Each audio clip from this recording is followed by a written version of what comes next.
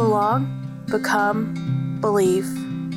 You're listening to Grace Church of Northwest Arkansas podcast. The message for November 5th, 2023 is called Faithful Frustration.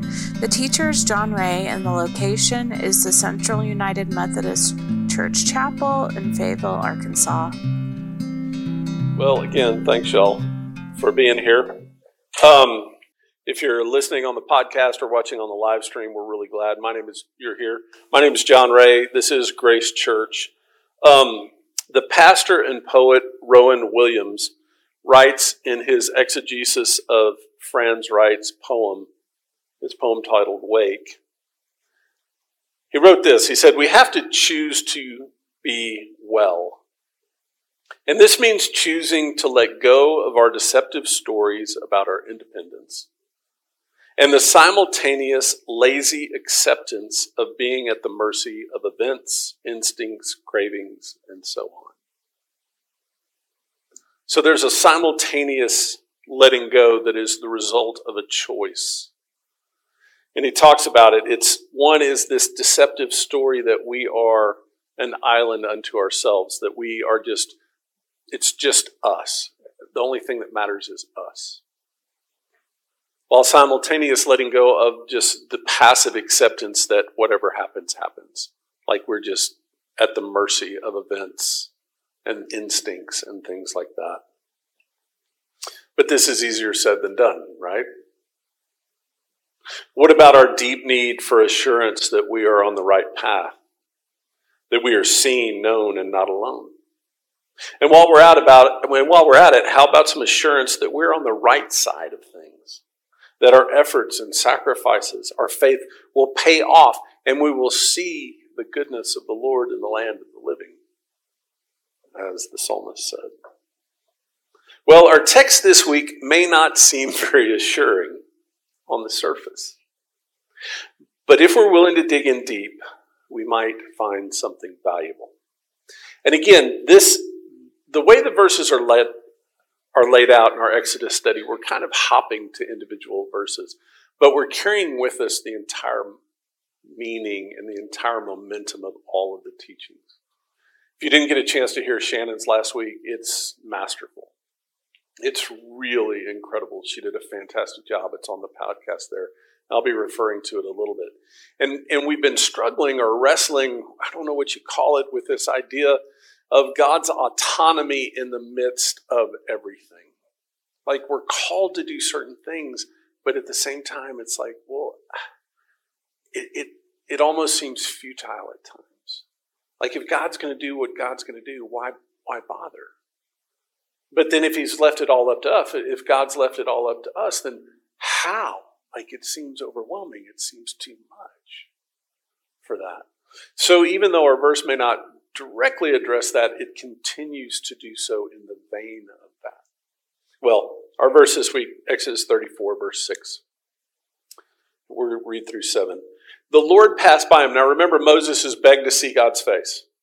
He's up on the mountain. He's begged to see God's face. God says, you can't see my face and live. But I'll put you in the cleft, I'll put my hand, and I'll pass by. And so this is what's happening there.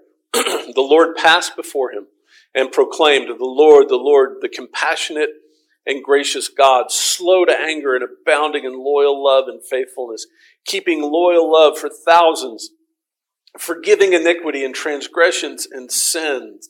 And if a lot of us would just like to stop right there. Can we just put a pin in it? Can we just stop right there? And then we're like, okay, it's great. Old Testament, New Testament line up. Old Testament, God, Jesus, we see it. It's great. But it keeps going. But he by no means leaves the guilty unpunished. Responding to transgressions of fathers by dealing with children and children's children to the third and the fourth generation. It's quite a scene, right? What's going on? The proclamation, the experience that Moses has that is being related to us here. And I think we can identify with Moses in this idea that our desire for absolute assurance is often frustrated by our interactions with God. Moses is like, hey, just tell me what to do. Do this thing. And God is continually, in a way, frustrating Moses. He's giving Moses what Moses needs, but not necessarily what Moses wants. Maybe not even what Moses understands at the time.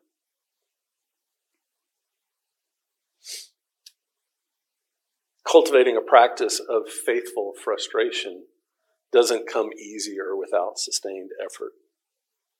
It also takes, as Williams reminded us in the introduction, we have to let go of deceptive stories and our simultaneous lazy acceptances. And I've been chewing on this phrase, faithful frustration, for a while now. And I'm going to say this again later, but I want to make clear that this is not the only thing. Okay? We have a tendency within just our culture to think that the one thing is the only thing.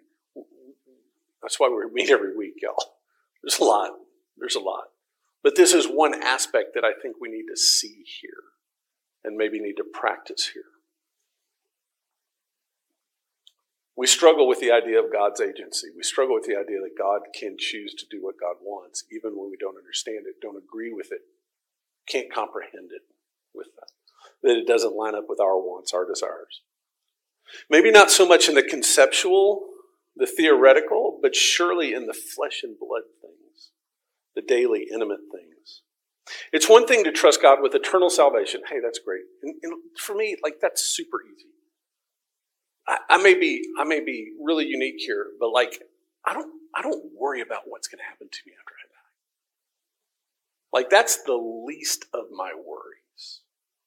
Not that I'm particularly righteous or think there's going to be some big reward. It's just hey, that's one thing I can absolutely trust God in because I've got zero control when that happens. But I struggle a lot with right now. I struggle a lot with this world, with what's going on here, the flesh and blood things. I mean, it's one thing to proclaim God is in control and quite another to try and understand genocide, terrorism, devastating diseases, and cataclysmic climate catastrophes.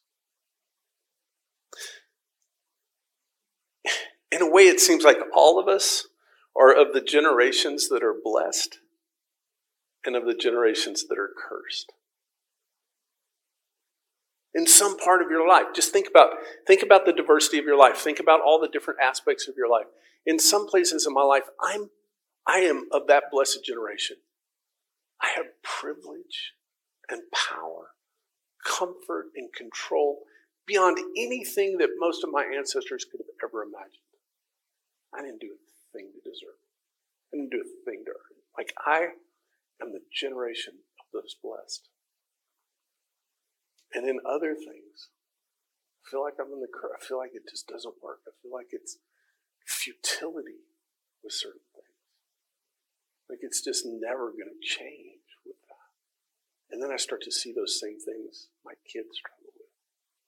And I'm like, surely I am the generation of the cursed. It's a paradoxical existence that we have with that, right? And just to sit back and accept it all as providence doesn't seem valid. The poet and playwright Natalie Barney, she said, fatalism is the lazy man's way of accepting the inevitable. I can't be satisfied with fatalism with that. And all this is to say, y'all, I'm not okay right now. And I understand part of that is media consumption. It's really something that I think I have to examine in my life. But I was talking with Jane. We came back from the most recent house build down in Mexico. And we've built 32 houses. 31? Okay, 31 houses with it. And it seems to get harder for me every time. It seems to get harder to fly in and do this really good thing, really, really impacting thing for this family. But then to turn around and just fly home. They'll never get to do that. And I talk with the people, and I sit with the people, and I see their lives, and I see the joy that they have in receiving what we're giving. But at the same time, I realize that once we leave, that struggle is still there. Yeah, it's alleviated some. Yes, there's hope, maybe, that's going to play out in generations, but still, they still are in that position that we found them in. And it increasingly weighs on me with that. And then I see what we've all seen in the past few weeks with what's going on in the Middle East and the ongoing things in the Ukraine and the different things like that. And I'm struggling to know how to respond to that in a healthy way. And that's where I stumbled upon this phrase that faithful frustration is that, in a way, I confess that I'm not okay, but at the same time, I'm like, I think I'm okay not being okay. I'm not looking for an immediate solution. I'm not looking for you to assuage that and to go, it's okay, it's okay, it's okay. Don't worry about it. Or you know what, you just need to think happy thoughts. Or you know what, you just need to turn off the TV and just ignore all that and go for a bike ride, which is not a bad idea. But I'm trying to learn how to be okay not being okay with certain things. And I think there's a principle here. I think I see this reflected in Scripture. This isn't just, and you can, listen, tell me I'm wrong.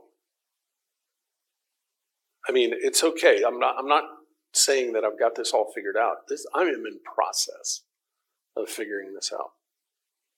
But I'm not okay. I mean, my own frustration is rooted so much. So we've talked about taking these flags down, right?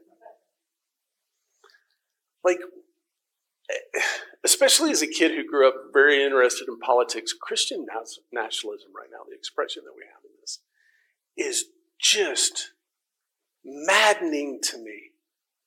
It is utterly maddening to me what I see. Because I grew up in a church that those were up there, and it was a benign, at the time, seemed very benign with that. And now it has become weaponized in a way that is affecting very real people in very significant ways with that. Richard Rohr says, some people think that the whole meaning of Christianity is to be able to decide who's going to heaven and who isn't, who is holy and who is unholy. This is so much more a search for control than it is a search for truth, love, or God. I'm going to read that again. It is so much more a search for control than a search for the truth, love, or God.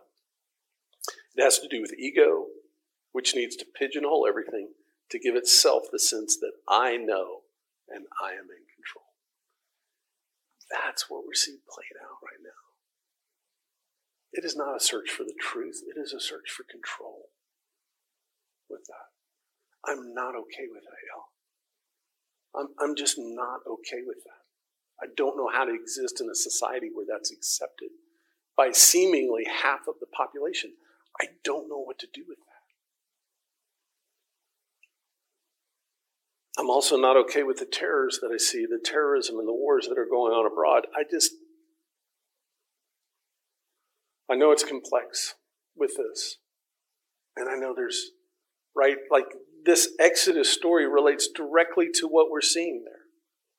This idea of a promised land and a piece of land that was given by God, and thus the inheritance that cannot be argued in any kind of political sense because it's divinely ordained for someone to live there. I mean, how do you come up with a policy about that? I understand the complexity of it, but I also understand that the terrorism that we're seeing, the absolute violence and destruction isn't the answer. I don't know what is, but it ain't that. And I'm not okay with that. I'm not okay with people choosing sides and just saying, well, this is just inevitable and this is just what you do. I'm not okay with the economic and political environmental insanity here at home that we're living in. And I participate in it. Y'all, I'm part of the problem with what I eat and what I wear and what I drive and how I live. Like, I'm part of the system that is doing these things that I'm not okay with. I found myself in response to all this, and I'm so glad we said the prayer and sang the prayer, because I don't want this one to be the one that sticks with you. But as part of my frustration, I rewrote the Lord's Prayer this week. This is what I wrote. Our Father, who art hopefully somewhere close to this blood-soaked and bomb-shattered earth, do we have any idea what your name is? Your kingdom come because, sweet Jesus, we've made a mess of ours. Your will be done because this sure as hell ain't it. Give them today their daily bread because our barns can't hold anymore. Forgive us, all of us, all of it. I can't promise we'll forgive. I know we must, but, well, you know. But you always go first. Show us the way once again. And lead us into frustration so that we can keep moving forward. For yours is the only light at the end of the endless tunnel, and yours is the only source that gives us a chance. When it all wraps up, you'll be the only one standing. Now, before everyone starts to slit your wrist, it's okay. There is good news in all this. In fact, I'm not sure we can really understand how good the good news is until we can honestly and truly face the enormity of our problem.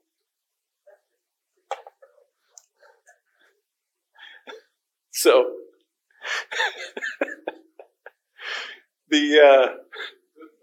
that is good message. A long time ago, when I was teaching, I said that the good news often can't be really good news until it's bad news first. And I still see that being played out, is that we really can't understand how truly good the good news is until we face the reality of the situation that we're in.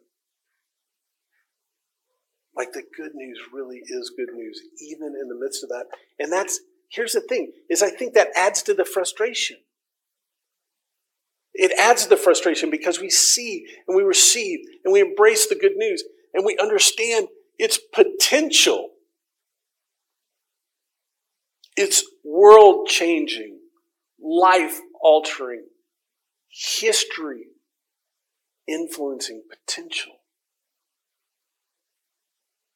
And yet, we seem so stuck in this rut of all the things we talked about with that.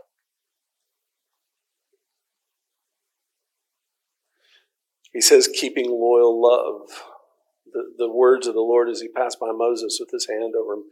Keeping loyal love for thousands, forgiving iniquity and transgressions and sin, but by no means leaves the guilty unpunished. There is the seed of the gospel even in this. First of all, we see the exponential difference between the blessing, how it extends, versus the short, limited time of the punishment. We see that the faithful, loyal love of God is generously provided. But we also see hope that God isn't just absent. I don't know what to do with divine punishment. I'll just tell you, I don't know what to do with it. I don't know how to comprehend it. I don't know how to deal with it. But I can tell you that God is just. That we can trust in the justice and the mercy of God together with that.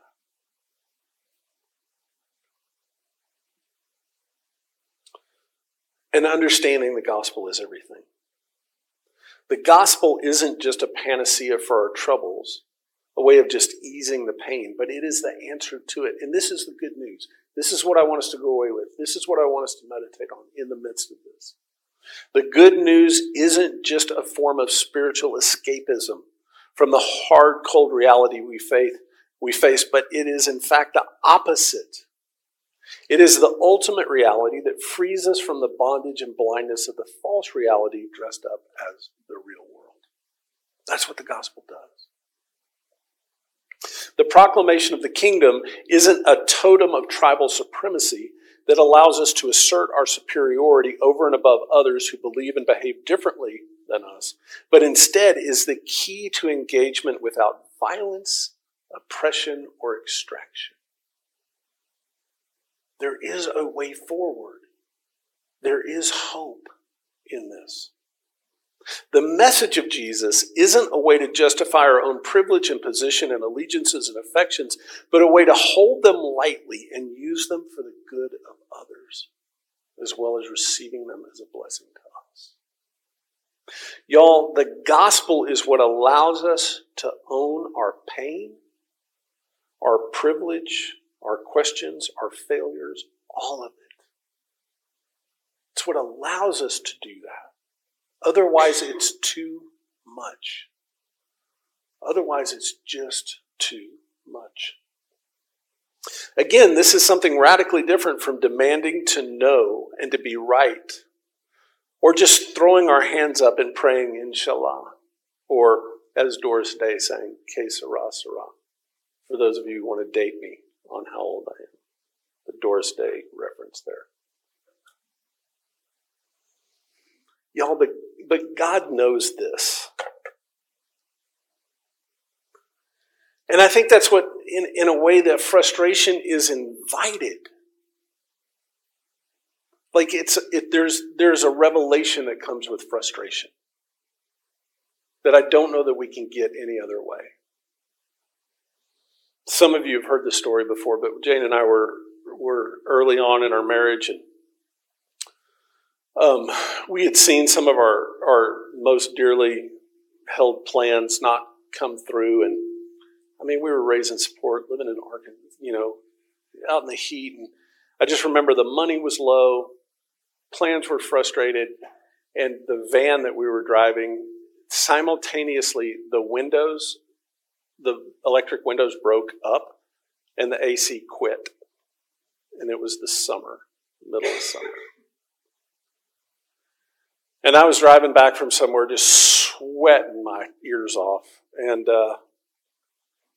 thinking about all the things that I had to do and had to buy and I couldn't and I didn't have money and all this. And it just became too much and I just slammed on the brake. I slammed the van into park and I opened the door and I got out and I just let God have it. Now remember, I was bartender for quite a few years, so I have a very extensive vocabulary when it comes to swearing. And I pulled out all the big guns, and I let God have it.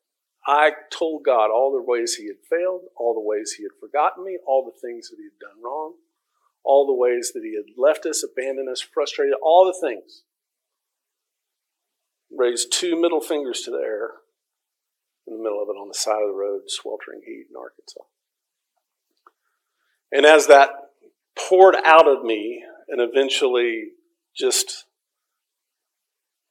the adrenaline drained, then I sat back and waited for the inevitable bolt of lightning that was sure to come, right? Because you don't get away with that with God, right? You can't do that and not expect divine retribution. You can't do that without expecting punishment.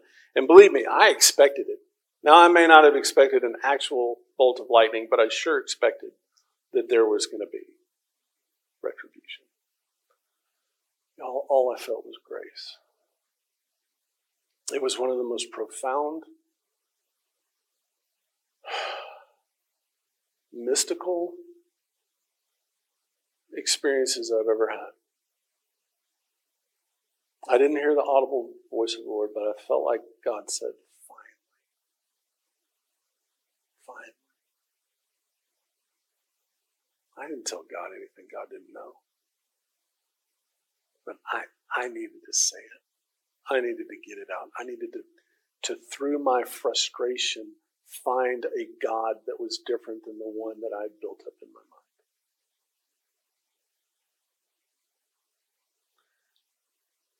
And that's To me, that's what it is to practice this faithful frustration. Not necessarily cussing God out, although that might be part of it. But I think it's the constant pushing of God. God, show me yourself. Like, where are you? Why are things the way they are? Why aren't they different? How do they change? When are they going to change? Like pushing into that faithfully and not giving up. The only way I know how to discover this is to practice this faithful frustration as part of our apprenticeship to Jesus. Not the whole of it by any means. And this is where I'm going to go back to what I said at the first part. Look, this shouldn't be the whole of your relationship with Jesus. Everybody hear me on that? Like, this is not it. And this is the thing. It needs to be recognized and accepted as a part.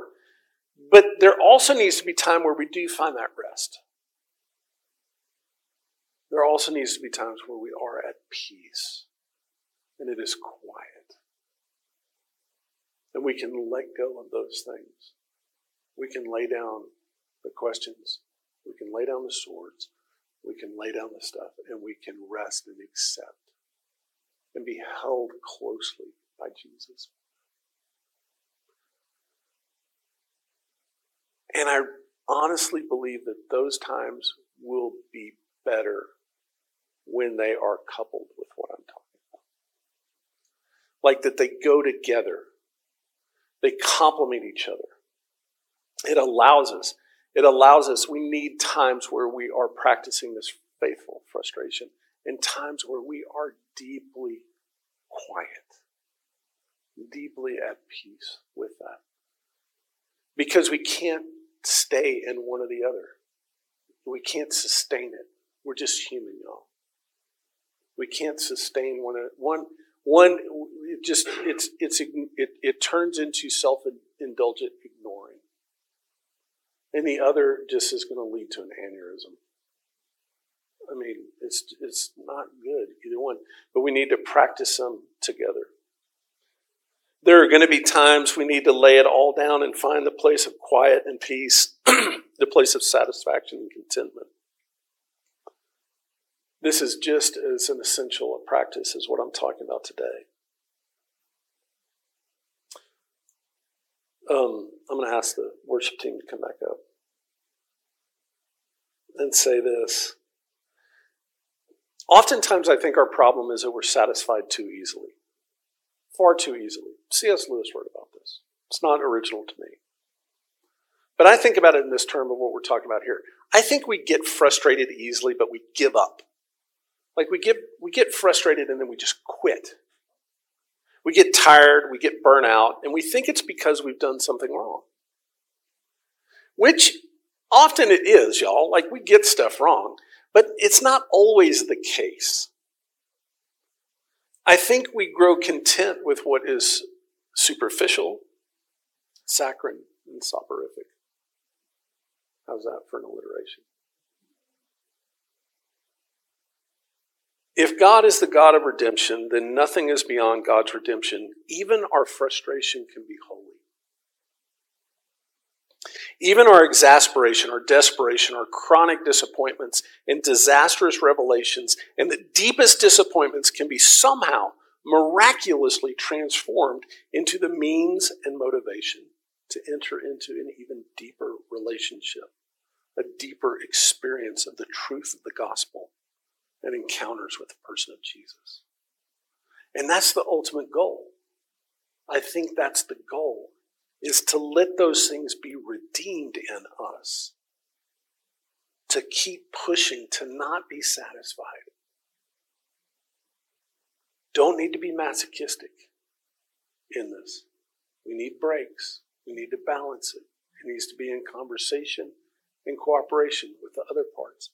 But y'all, that's what I see here, is like God is frustrating Moses in a way with this response, with this experience. Yes, it is incredibly awe-inspiring, but it's also not what Moses asked for. But it's what God gave him. And y'all, it wasn't wrong for Moses to ask what he asked for. I want us to keep asking what we ask for. But I also want us to be willing to push through the answers that we get. So thanks for being here this afternoon. Thank you for listening to Grace Church of Northwest Arkansas podcast. If you would like to give, you can go to gracechurchnwa.org/give. You can find more about us online at gracechurchnwa.org. Grace and peace.